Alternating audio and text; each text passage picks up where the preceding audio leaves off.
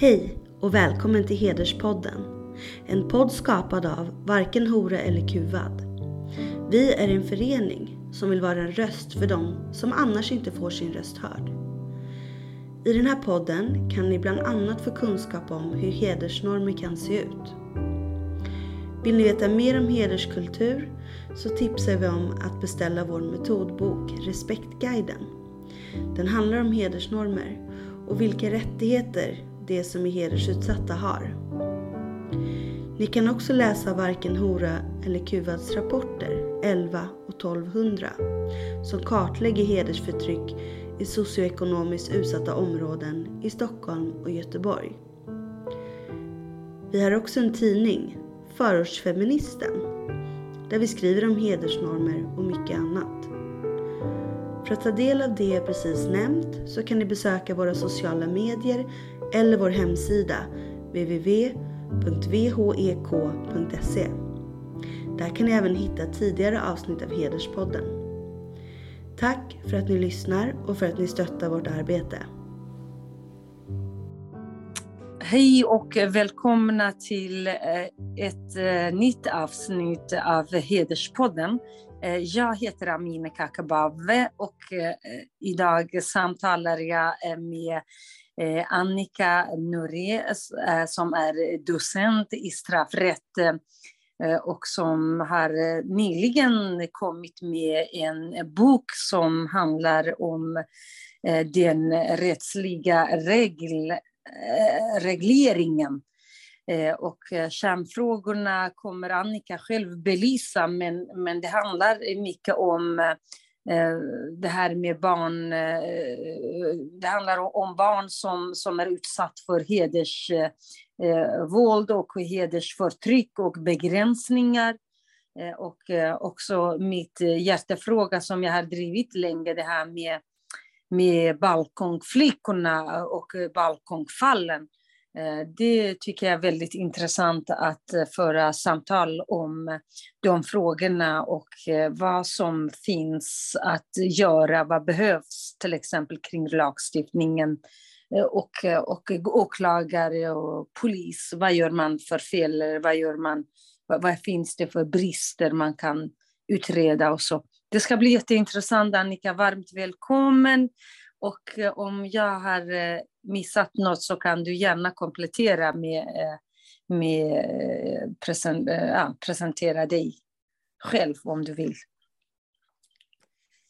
Varmt tack för att jag får vara med. Du har inte missat någonting, Amine. Jag är docent i straffrätt som du sa och har framförallt varit verksam vid Stockholms universitet men också vid tidigare Polishögskolan och senare Södertörns högskola och har utbildat både blivande och erfarna jurister och poliser.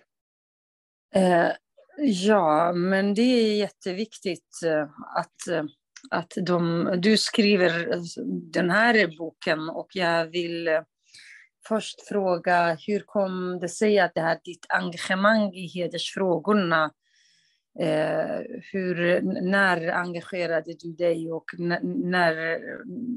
varför du gjorde det på grund av att du har många studenter eller som du har mött eller bara att det kom engagemang utifrån ditt yrke eller andra personliga erfarenheter?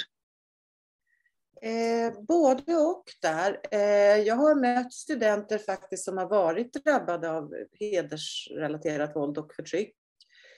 Men som forskare i straffrätt så upptäckte jag att det faktiskt inte fanns någonting skrivet, vilket är förvånande med tanke på att det ändå den här problematiken har ju uppmärksammats både av lagstiftaren i samhällsdebatten och inom andra områden som socialrätt, psykologi, historia och flera andra discipliner, men faktiskt inte just juridik. Och då har ändå mäns våld mot kvinnor har ju uppmärksammats, men inte just specifikt hedersrelaterade inskränkningar av barns frihet och frid. Det finns som våld, men inte någonting just om det här faktiskt. Och just då gränsen mellan vad får föräldrar göra mot sina barn utan att begå brott mot barns frihet och frid, och då med heder som motiv. Så det var faktiskt genuint intresse att det fanns ingenting, vilket förvånade mig. Och du menar på att det fortfarande det brister nu, trots alla de här lagstiftningar, satsningar, och nu i somras också läroplanerna ändrats. Åtminstone det står att alla barn och unga och alla lärare på alla nivåer ska helt enkelt kunna dels identifiera och kämpa emot hedersförtryck och hjälpa barn och unga. Men menar du på att det fortfarande, det går inte att liksom säga nu att vilken inverkan har de här lagstiftningen, eller vad tycker du? Absolut så stämmer det att det ingår i läroplanerna, och det ingår också på alla nivåer som du säger, och på högskolan så ska det här uppmärksammas och implementeras. Men det är väl för tidigt att säga hur pass implementerat det har blivit ännu. Men det ska uppmärksammas, absolut. Och det har blivit bättre med forskning också, ska jag säga. Det finns nu forskning om vad gränser för föräldrars rätt att bestämma över sina barn. Men inte just specifikt inom straffrätt i alla fall. Alltså vad som är tillåtet eller otillåtet när det handlar om hedersrelaterat våld och förtryck. Och vad jag vet att Annika, du är kritisk till de lagstiftningen om hedersbrottsrubricering och det som vi har stiftat lagar om. Kan du berätta vad är det för brister du ser? Vad vill du att samhället göra, lagstiftaren ska göra? Jag vill säga först att jag är visserligen kritisk mot konstruktionen, men jag vill också säga att jag är tacksam för så mycket som ändå har ägt rum på det här området. Det har ju satsats mycket. Vi har infört straffskärpningar för brott som begås med heder som motiv. Vi har infört ett särskilt brott som kallas för hedersförtryck, som tar sikte på upprepade kränkningar mot ett och samma offer.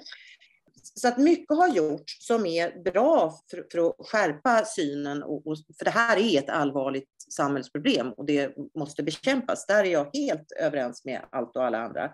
Men när det gäller det här nya brottet som man har hoppats så mycket på, det återstår ju att se. Men jag tror inte att det kommer få så stor betydelse i praktiken, eftersom redan innan det här nya brottet infördes, vilket det gjorde alldeles nyligen, alltså i somras, juni 2022, så i stort sett alla de gärningarna är och var redan straffbelagda. Så att det här brottet kommer bara att fånga in en liten del. Och då ska man veta att lagstiftning, kriminalisering, det är tänkt som en sista utväg. Nu tror jag att det här kan få en symbolisk funktion, absolut, men det är inte bara så som man faktiskt ska kriminalisera. Och sen så tror jag att det här brottet, det är förenat med stora bevisproblem. Det kan vara nog så svårt att bevisa att någon har begått ett brott med uppsåt, det vill säga vett och vilja. Men det kan vara ännu svårare att bevisa att någon har haft ett särskilt motiv till att begå det här brottet, i de här fallen då heder. Så att jag tror helt enkelt att det här kommer få en begränsad praktisk betydelse, det nya brottet. Men alla försök att komma till rätta med hedersproblematiken är välkomna. Vad har du för alternativ? Vad ska man göra istället, tycker du? Ja, det främsta tycker jag, det är ju att vidta förebyggande åtgärder. Det handlar om att ingripa tidigt. Det handlar om kunskap, information, utbildning, och det gäller naturligtvis för alla rättsvårdande myndigheter, alla som kommer i kontakt med den här typen av problem, där barn, pojkar och flickor, framförallt flickor men även pojkar, drabbas av förtryck i hederns namn. Skolan, socialtjänst, polis, åklagare, även domstolar. Och inte minst föräldrar själva måste ju få lära sig var gränsen går. Jag har gjort i min bok som jag precis då har kommit ut med, som du inledde inledningsvis. Jag kan för övrigt säga att den heter När barnen tystnar, förtryck i hederns namn. Där har jag dragit en parallell och kommit med ett förslag att man skulle kunna göra som man faktiskt gjorde när vi införde ett förbud mot aga. Och aga innebär att man får ju inte slå barn i uppfostringssyfte. Och då kan man säga att när det här förbudet infördes, då var det i och för sig redan straffbart. Misshandel fanns, man får inte slå någon, varken vuxna eller barn. Men vad man gjorde var att man inte la till ett nytt brott som barnmisshandel eller så, utan man gick in istället och ändrade i föräldrabalken och sa att det är faktiskt inte tillåtet för föräldrar att använda aga som uppfostringsmetod. Och på samma sätt tror jag, och det fick väldigt stort genomslag, synen på vad som är tillåtet för föräldrar att göra mot sina barn ändrades snabbt faktiskt. Och jag tror att man skulle kunna göra på samma sätt när det handlar om hedersrelaterat våld och förtryck mot barn. Att man helt enkelt kan gå in och ändra i föräldrabalken och säga att det är inte tillåtet för föräldrar att med heder som motiv uppfostra sina barn eller på något sätt kränka barn i deras självbestämmande rätt. För barn har ju, på samma sätt som vuxna, skyddas ju barn av regeringsformens bestämmelser om grundläggande fri- och rättigheter, Europakonventionen om mänskliga fri- och rättigheter och även barnkonventionen. Och då ska man veta att både Europakonventionen och barnkonventionen utgör ju idag svensk lag och ska tillämpas av våra domstolar och myndigheter. Och att det gäller att anlägga ett barnperspektiv eller ett barnrättsperspektiv. Så barnets bästa ska alltid vara vägledande. Jag tror att man skulle kunna förändra synen på heder genom att skärpa synen i föräldrabalken snarare än att kriminalisera. Men problemet handlar inte om själva synen. Problemet är att det här är värderingar och en kulturell och delvis också om inte någon speciell religion som förtrycker, men alla religioner, både Livets ord och i judendomen och kristendomen, till exempel det ortodoxa, det hinduer och allt, det finns ju hedersförtryck överallt, och att om man inte har lagstiftning som personer, så jag själv är socialarbetare, och om socialarbetarna har inte lagen i ryggen, då är det väldigt svårt också att kunna, eller om åklagare och polis har någon lag, varför ska de utreda brott som inte ska leda till någonting? Eller vad tycker du? Jo, ja, absolut. Och det är viktigt det du säger, för det här handlar inte om någon specifik religion. Det är ett lika stort brott enligt Koranen som Bibeln. Hedersrelaterat våld och förtryck. Men poängen är att det är redan straffbart. Och vad det här, om vi nu koncentrerar oss på det nya särskilda brottet. Och jag vill ju då säga att det finns ju ingen praxis ännu. Det finns ju inga vägledande rättsfall eftersom det här infördes så pass nyligen som i juni 2022. Men kriminalisering är ändå tänkt som en sista utväg. Och de här gärningarna är redan straffbelagda. Så att den här nya lagstiftningen kommer att träffa kanske ett 20-tal fall. Och då är det ändå, ska man veta att det finns ju, infördes för bara 2020, för 2 år sedan, en straffskärpningsgrund som säger att det ska ses, det är inte ett brott i sig, men om man begår brott med ett hedersmotiv så anses det som en försvårande omständighet när man ska bestämma påföljd för brottet. Och det gör ju att man kan få en allvarligare påföljd. Vad man har gjort med det här nya brottet är faktiskt att skjuta sig själv lite i foten som lagstiftare. För att med det nya brottet så kan man inte också använda straffskärpningsgrunden. För man kan inte döma en person 2 gånger för samma sak. Så att då tar man bort möjligheten att utdöma ett hårdare straff för att det handlar om ett brott som begås med heder som motiv. Och dessutom är det så att vi har en stor grupp som faktiskt inte fångas av lagstiftningen, och det är ju det att ett och samma barn kan vara utsatt, för de här brotten begås ofta kollektivt, de är i alla fall kollektivt sanktionerade, det kan vara flera olika gärningspersoner inom en och samma familj, det kan vara ett barn som utsätts för våld och förtryck av sin pappa, men även bröder, i vissa fall mödrar. Det kan också vara mer avlägsna släktingar. Handlar det om närstående så träffas de redan av brottet grov fridskränkning. Är det inte närstående så kan de omfattas av det nya brottet hedersförtryck. Men de flesta fall begås ändå av närstående. Så det är försvinnande få fall som kommer. Jag tror inte att det här brottet kommer att få så stor praktisk betydelse. Men som jag har sagt, alla försök, alla sätt att komma till rätta med problemen är välkomna. Och det här är onekligen ett sätt som lagstiftaren har gjort.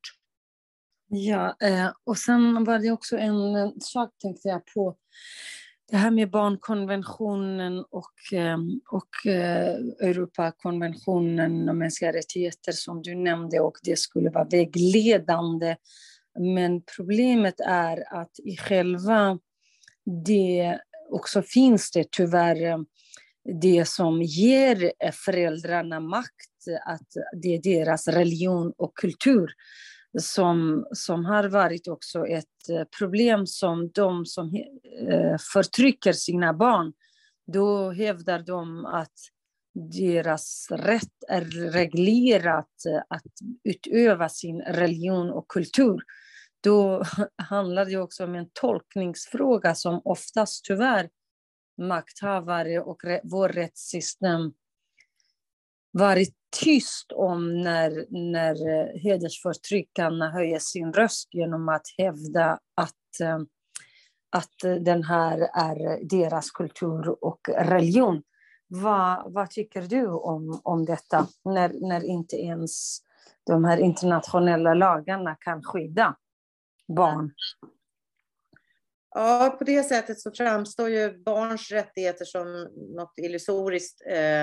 Men det är faktiskt så att föräldrarätten har inte företräde när det handlar om barns rättigheter, utan det är så att vi ska anlägga ett barnrättsperspektiv. Men det är helt klart som du säger, Amina, det är ett bekymmer. Och det finns flera rättsfall där man har tolkat Europakonventionen och barnkonventionen på det här sättet, och att man har anlagt ett föräldraperspektiv snarare än ett barnrättsperspektiv, och det är beklagligt. Så ska det naturligtvis inte vara. Och vad ska vi göra? Vad ska man göra för att det är liksom, när det gäller invandrade hedersutsatta barn, då ska man inte framhäva det, för att det gäller inte svenska. Alltså där man ser inte det i deras kultur, för att man anser att man har en kultur. Alltså jag har faktiskt väldigt svårt att förstå det här. I Livets ord, till exempel skolor, när barn förtrycks säger man inte att det här är vår kultur. För att i den svenska kulturen i så fall skulle inte förtryck förekomma. Det är väldigt problematiskt, ärligt talat. Det är problematiskt, och det, hur man än vänder och vrider på det, och det är ju även den här lagstiftningen så innefattar ett mått av diskriminering hur man än ser på det.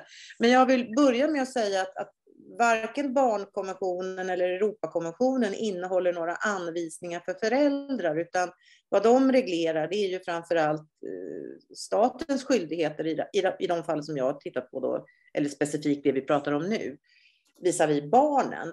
Och där finns det en plikt till positivt handlande, så att samhället ska faktiskt skydda barn som riskerar att utsättas för hedersrelaterat våld och förtryck, och barn som har utsatts för hedersrelaterat våld och förtryck. Så att vi är skyldiga att ta hand om barn.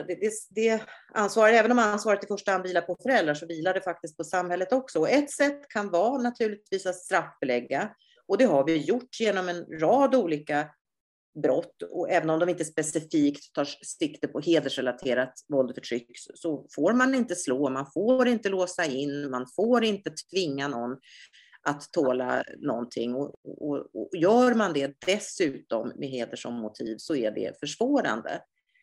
Men som sagt, det är ju inga anvisningar för föräldrar, så att men regelverket omfattar även barn. Och jag tror att det enda sättet att få det här skyddet starkare, det är att upplysa om vad som gäller, att informera och att utbilda alla som arbetar med det här. Det är det viktigaste. Men oftast, vår erfarenhet också från varken hora eller kuva, det är 17 år vi har haft föreningen, och i hela mitt eget liv, liksom, både jag själv varit utsatt och jobbat emot det sedan jag var 13 år.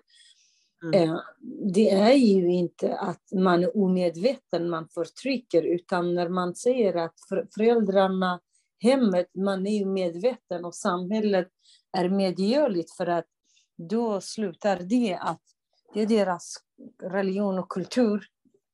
Och höjer man rösten, då är man väldigt rädd för att man ska bli kallad för rasist och islamofob. Och därför har vi flera hundratusentals barn, unga och vuxna kvinnor som är utsatta, fast vi har socialtjänst, fast vi har lagar, fast vi har en rättsstat som skyddar individen.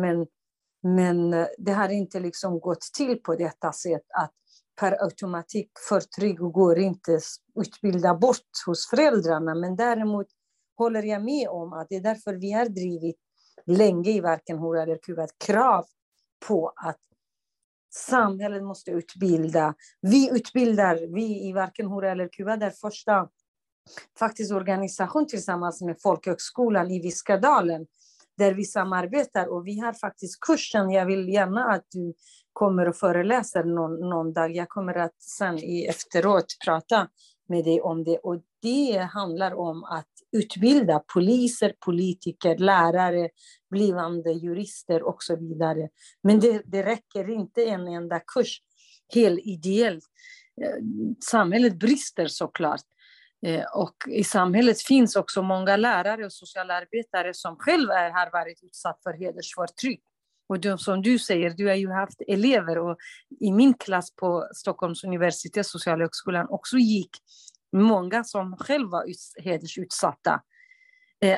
Och hur de här kan inte ens hjälpa sig själv. Hur skulle de kunna hjälpa andra?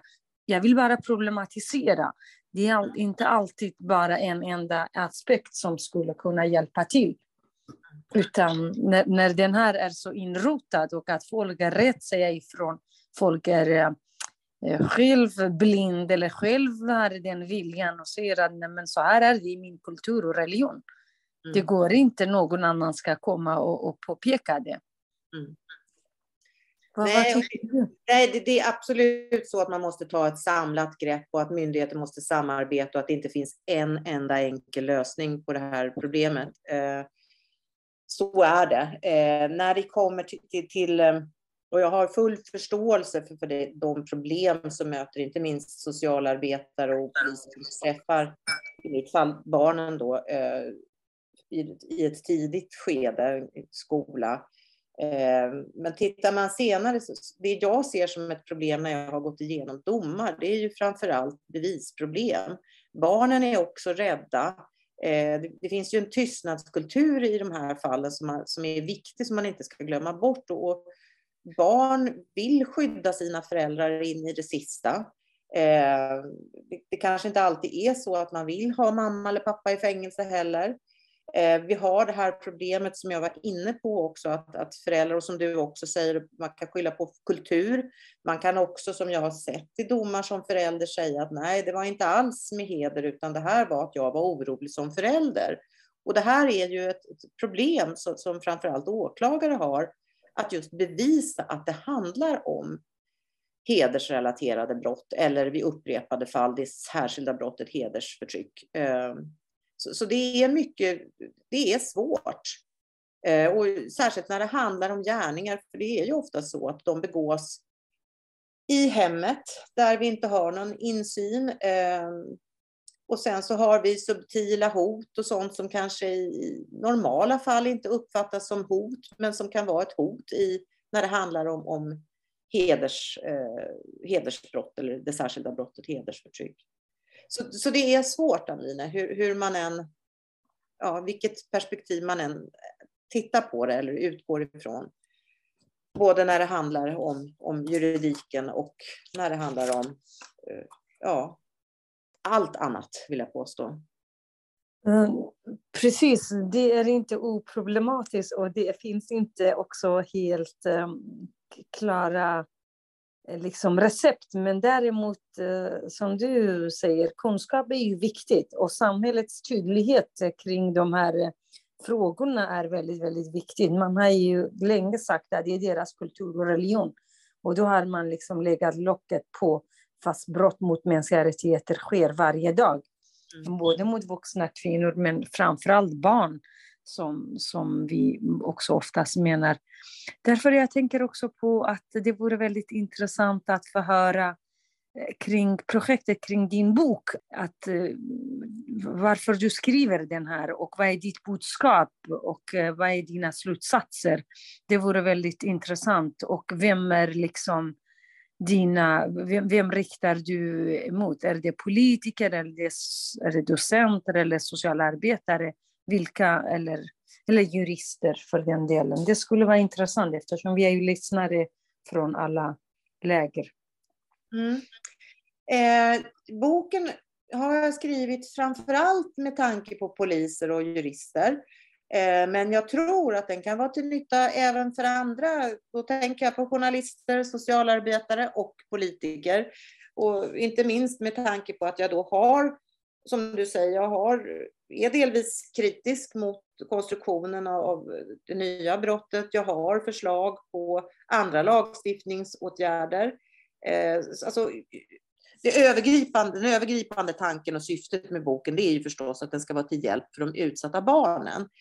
Och då ska vi veta att det här är ju inte en liten grupp som är drabbad. Det finns siffror som visar på att det är ungefär 240 000 unga i Sverige som utsätts för det här varje år för brott i hederns namn. Det är alltså, vi har 2 miljoner barn, det är över var 10:e barn som i så fall kan vara drabbade. Så det är en stor grupp.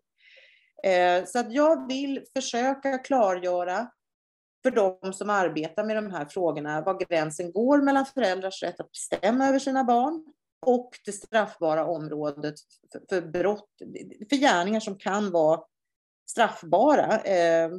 Antingen som brott mot barn, eller framförallt som brott mot barnens frihet och frid. Men jag tar även upp oskuldskontroller, könsstympningar och det som du har kämpat så för, Amina, och tagit upp i olika sammanhang, så kallade balkongfall. Alltså förtäckta hedersmord, om man ska säga så, där man får det att se ut som olyckor, men där det faktiskt i själva verket kan handla om, i värsta fall då, mord. Så. Och varför jag har skrivit den här, det är som sagt för att det fanns ingenting om det här. Och frågan har ju varit viktig länge.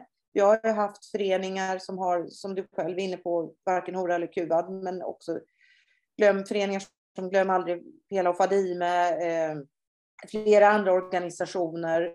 Den tidigare regeringen har gjort mycket. Vi har fått nya brott, vi har infört utreseförbud. Det har hänt mycket på det här området. Men det har blivit ännu mer angeläget nu eftersom vi då har den här straffskärpningsgrunden sedan 2 år tillbaks och det här nya brottet för upprepade kränkningar när det handlar om hedersbrott. Så att frågan är dagsaktuell. Tyvärr får man väl säga, för jag önskar att vi hade haft en lösning på det här för länge sedan, men så är det ju inte. Annika, tack för det, men jag undrar hur har du gått igenom rättsfall eller hur har du, alltså var ser du de här över 200 000? Vi har ju haft de här siffrorna sedan 2014. Nu har ju gått typ 10 år snart, eller i alla fall 6-8 år sedan dess. Och då undrar man, det har ju kommit under de åren också ganska många människor från andra delar av världen där hederskultur är väldigt central. könsstympning och barnäktenskap och så vidare. Även om lagen skyddar ju barn. Och, vi vet att barn förs ut ur landet både i äktenskapssyfte men också i könsstympningssyfte. Men däremot vet vi inte exakt nu hur det ser ut. Och jag undrar hur din liksom material, vad den bygger på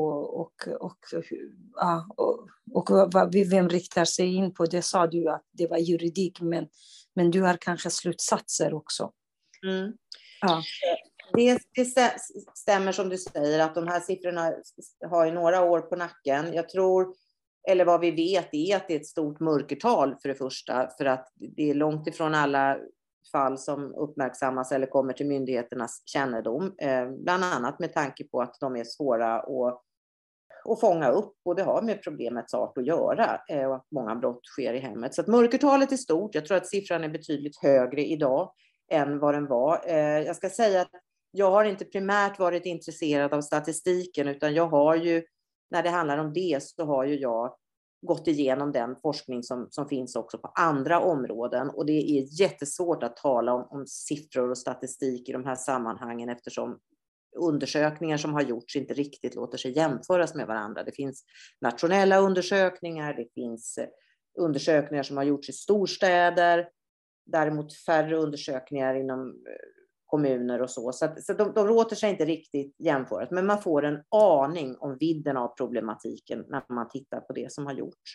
Det jag har gjort är inte, jag har inte några ambitioner på att göra någon statistisk kartläggning av de här fallen, utan jag har tittat på domar, rättsfall. Och det har jag gjort. Jag har hämtat in de rättsfallen genom att gå igenom olika databaser där de här domarna är ju offentligt material, så det är inga konstigheter. Och sen har jag gått igenom de domarna för att se vilka det är som drabbas, vilka som är gärningspersoner, vilka som har gjort sig skyldiga, kanske har anstiftat eller varit medhjälpare, alltså medverkat till brotten. Jag har tittat på hur domstolarna har resonerat. Jag har också med hjälp av åklagarmyndigheten fått ta del av förundersökningar i fall som inte har lett till domstolsprövning. Så att jag har framförallt tittat på hur man juridiskt har hanterat den här typen av mål. Och där kan jag då säga att man ser att det är svårt att bevisa heder som motiv. Och även om domstolarna tar upp det, så är det inte alltid så att man riktigt, tyvärr, redogör för hur man har resonerat. Men jag tror att det kommer att bli bättre. Det är lite för tidigt att säga det, men jag tror att det kommer att bli enklare att se nu när vi har heder som en försvårande omständighet vid alltså som en straffskärpande omständighet. Att man faktiskt ger sig tid att mer ingående redovisa hur man har resonerat. Innan den här får vi resultatet av lagstiftningen. Du menar på att du har tagit del av hur jurister och domstolar resonerat kring rättsfall. Kan du ge exempel på något fall där man skulle kunna agerat enligt det annorlunda, eller man inte har kunnat liksom tillämpa svensk rätt i de fallen där barn och unga har varit utsatta? Ja och nej. För det är alltid lätt med facit i hand att tänka att man skulle kunna ha resonerat annorlunda.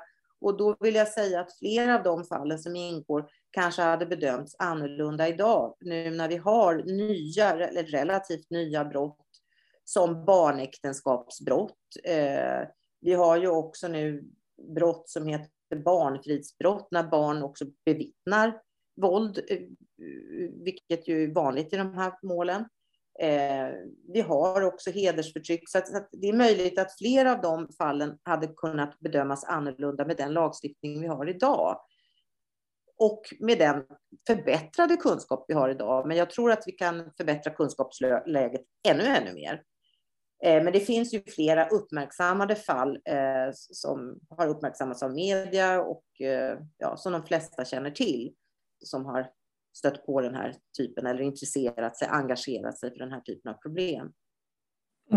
Men det måste ju vara något fall du har, eftersom balkongflickorna är med och där i princip förutom ett enda fall, så kallade Södertäljefallet, ingen har hamnat under allmänna åtal och den här mannen flydde i Sverige också. Och där kanske har du en massa exempel, eller hur ser det ut? Ja, där har jag flera exempel. Jag har gått igenom de fallen som har varit. Och där tror jag, eller nu har ju polisen gjort ett nytt metodstöd, så att jag tror att man arbetar med balkongfall på ett betydligt bättre sätt än vad man gjorde när det här plötsligt började komma till polisens kännedom och man förstod att det här handlade inte om olyckor, utan det här handlade faktiskt om barn, tonårsflickor som tvingades, kanske pådrivna av familjen, att hoppa från balkonger. Eller det kan finnas andra fall också när det handlar om förtäckta mord, att ta sömntabletter eller skära sig i handleder eller vad det nu kan vara. Men balkongfall har vi ju sett flera fall av. En lösning där jag tror att det kan bli en förbättring, det är ju att vi nu har infört ett brott som heter uppmaning till självmord, där vi har stärkt skyddet, att det kan vara straffbart i sig att få någon att försöka ta sitt liv. Men som sagt, jag har gått igenom flera olika fall som handlar just om balkongfall. Och vad är det liksom lärdomar man ska lära sig, alltså för att ta med sig för att till exempel det blir polisutredning som brister, eller det brister vid domstols, liksom när man tillämpar, eller är det förundersökningar, vad är det som har gått fel i balkongfallen? För att det sker faktiskt fall av balkong. Jag själv känner ett fall för tror att det var under pandemin, var det en förskollärare som mördats brutalt, och det vet varenda en som jag känner och känner den kvinnan, men man skrev inte ett enda ord i medierna, för att då maskerade man med att det var självmord, och familjen blockerade media och allt. Så jag menar, det sker även nu, fast polis och åklagare har inte tyvärr alltid gått i botten med de här fallen. Det kan jag se i några fall också, även om där skulle jag nog ändå säga att jag tycker att i flera av de fall som jag har tittat på, så skulle jag nog ändå säga att polisen har agerat föredömligt. Och sen ska man komma ihåg en sak, att när det handlar om mordförsök så är inte de här brotten preskriberade. De är vilande, så att förundersökningarna kan återupptas i alla de här fallen. Men det är klart att man kan se att i tidiga ärenden så har polisen begått vissa misstag som man inte skulle begå idag. Idag vet vi vikten av att poliser snabbt måste tillkalla förstärkning. Det gäller att se till, för det gäller att socialtjänsten snabbt ska separera barn och så vidare och släktingar, så att att de inte kan prata med varandra, manipulera varandra och eventuella överlevande offer. Och sen också den vetskapen att när man kommer till en olycksplats där någon har fallit för en balkong, då ska man betrakta det, man ska utgå från att det faktiskt handlar om en brottsplats, om det inte är uppenbart att brott inte kan uteslutas, men det är det ju sällan. Så att vi har en annan kunskap, eller polisen har det idag, än vad man hade när man uppmärksammade de här fallen. För de fall som jag har tittat på, de sträcker sig, jag tror att det första fallet var från 2004 och sen så är det fram till 2020. Men vi har en annan kunskap om det idag. Men visst, det är svårt när det inte finns vittnen, så är det. Precis, och att det handlar inte bara om det när själva vittnena är med brottslingar. Eller, det är ju det som är så himla svårt i hedersfallen. Där man både är förövare och också vittne. Ja, så är det. Och man ska veta att de här banden är väldigt starka och att det sprids också snabbt. Man kan ha släktingar utomlands som kan ha mer kunskap än vad polisen kan ha, eller i alla fall i ett tidigare skede, så att det går fort.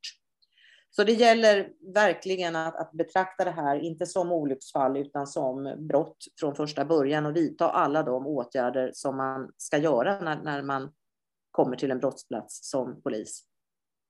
Och du menar på att de har nu den här verktygen, polisen,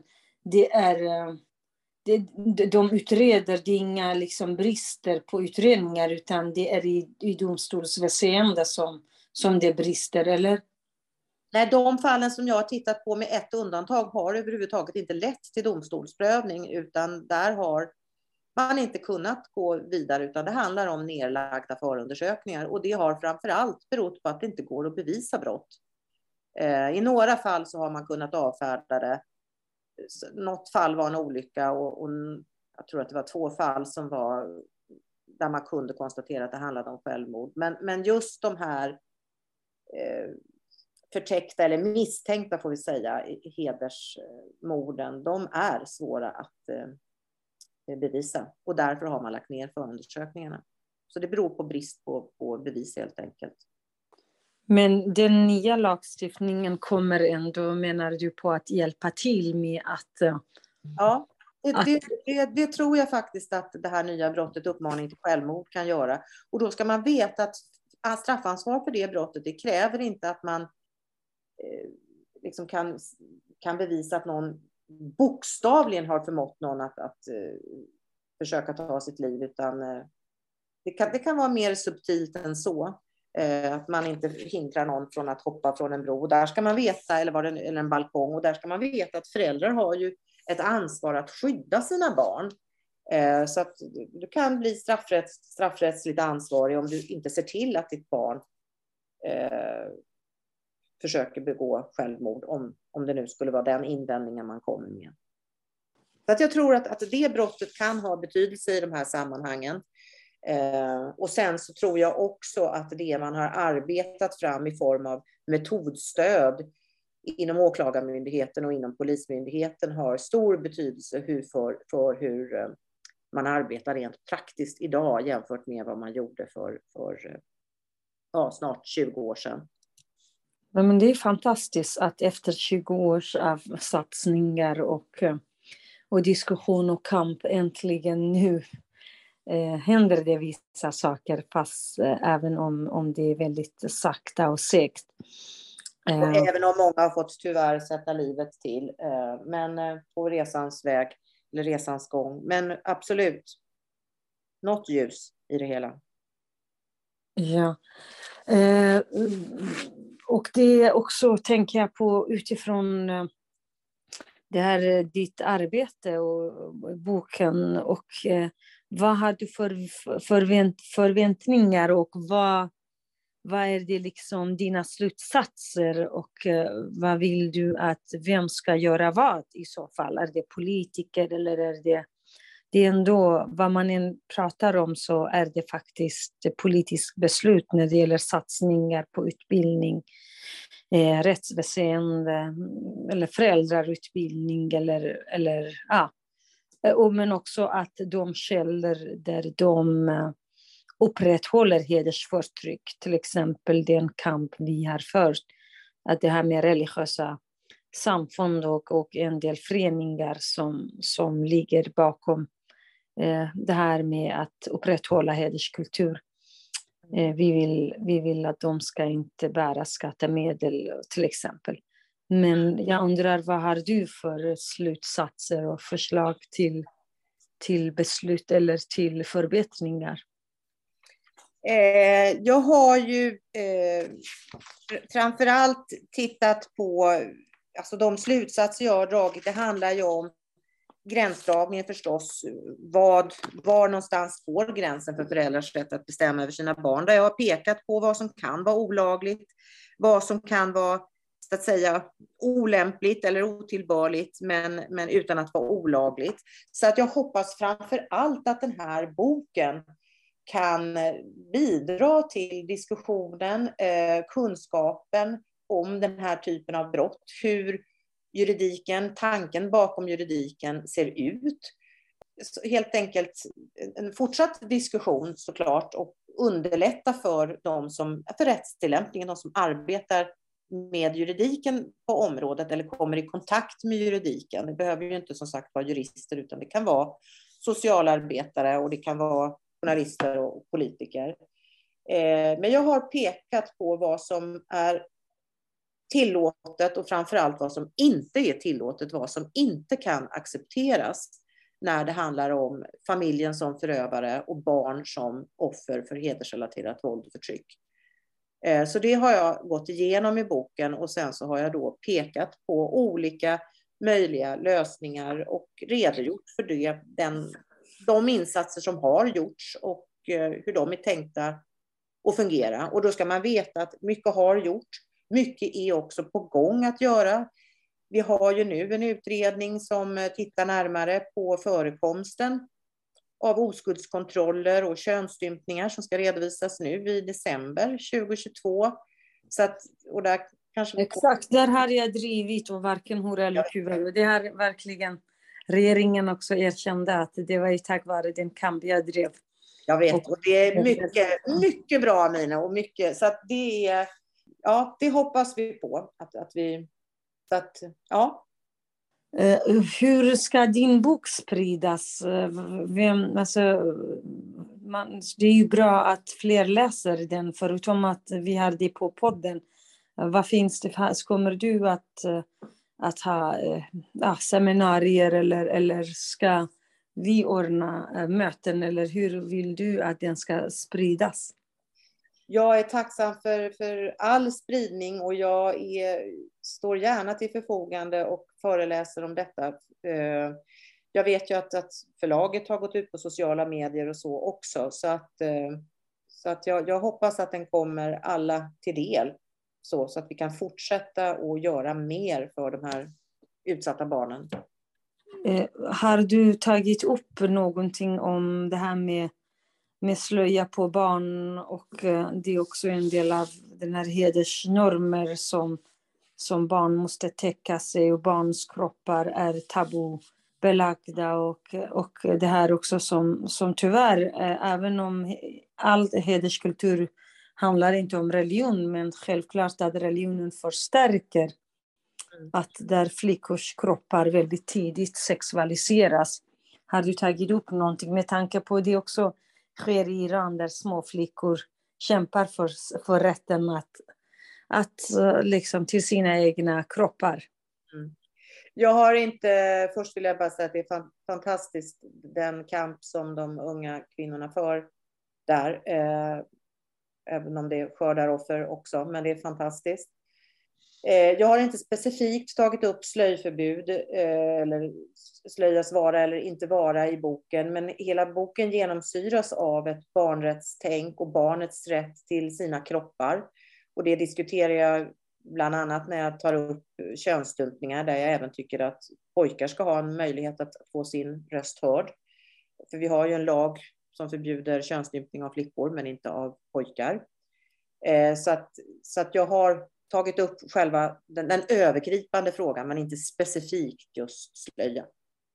Men det finns inget som hindrar att det kan finnas anledning att återkomma till det. Och allt ryms ju inte inom en bokpärm, så att mycket kan man ju också diskutera när man ses. Absolut, men det är ju bra att kunna diskutera utan att ha rädsla för vad liksom kommer att sägas. För att jag tänkte också relatera till att nu den här hatkampanjen är desinformation om socialtjänsten. Att det faktiskt finns ett islamistiskt parti som grundar sig, menar de, på för att motarbeta socialtjänsten som om omhändertar barn. Och att de menar på att det här med hedersförtryck, det är ju bara påhitt och det är ingen anledning att omhänderta barn, utan omhändertas barn endast på grund av att de är muslimska barn. Är det inte så att det är svårt för många socialarbetare när de ska... Vad tycker du? Är det problematiskt att det är så här? När vi har så många förväntningar på socialtjänsten och de motarbetas på alla andra håll och inte 100 miljoner men över 20 miljoner i arabiska och islamistiska länder har man hört att Sverige, det här desinformation om Sverige. Är det inte också så att många blir rädda att göra något och de här barnen ännu mer tystas ner, eller? Då hoppas jag att vi är desto fler som står upp för barnen. Och det är där jag tänker också att fakta är svårt att argumentera emot. Och det är faktiskt så att av de här unga som omhändertas i Sverige så vet vi idag att ungefär 15% har vuxit upp med hedersrelaterat våld och förtryck. Och det finns det utredningar och undersökningar och forskning som faktiskt visar. Så att jag tror att det bästa sättet att bemöta den typen av desinformation, det är faktiskt att lägga fakta på bordet. Precis. Det är väldigt viktigt och därför kanske ännu mer viktigare att blivande socialarbetare också får utbildning redan på högskolan och universitet. Mm. Att det inte bara unga socialarbetare eller jurister eller poliser liksom kommer och sättas in i ett arbete där man har aldrig pratat om under utbildningen. För att oftast tyvärr är det så på många högskolor och universitet. Man pratar inte om de här sakerna. Mm. Men där får vi hoppas att den nya läroplanen för skolan och även de här ändringarna som har gjorts när det gäller implementeringen av problematiken i högskoleutbildningen, att det verkligen bär frukt så att man lyfter frågan ytterligare och att de här unga som kommer ut nu har åtminstone teoretiska färdigheter som de sen kan omsätta i praktiken och där äldre erfarna kan dela med sig. För vi har alla en skyldighet att hjälpa de här barnen, för de kan inte föra sin egen talan. Ja, verkligen. Och allt annat vore bara ett slag i luften med alla de här barnkonventionerna som också är integrerade i svensk lag. Och att det händer nu varje dag när vi liksom sitter här och pratar om det här, så utsätts barn. Och vuxna kvinnor också naturligtvis. Vi pratar väldigt mycket om barn, vilket är väldigt viktigt, men det finns många vuxna kvinnor som är också utsatta. Absolut, jag vill inte, nu säger jag barn eftersom det är det min bok handlar om, men absolut så är väldigt många unga kvinnor drabbade och den här kontrollen upphör ju inte för att nu man passerar stadiet barn, det vill säga blir över 18 år, utan i de här fallen är det snarare så då att det överförs. Kontrollen ökar ju, alltså, ju äldre barnen blir, och är det då inte pappan som har den yttersta kontrollen så överförs det på kanske den blivande mannen. Så att problemen upphör inte bara för att man slutar att vara barn. Exakt. Men Annika, det var jättetrevligt och viktigt att ha dig här på det här samtalet. Det finns anledning att återkomma till dig. Men om du på slutet har några andra saker som du ville sagt och har inte haft utrymme, så får du gärna ta det innan vi avslutar.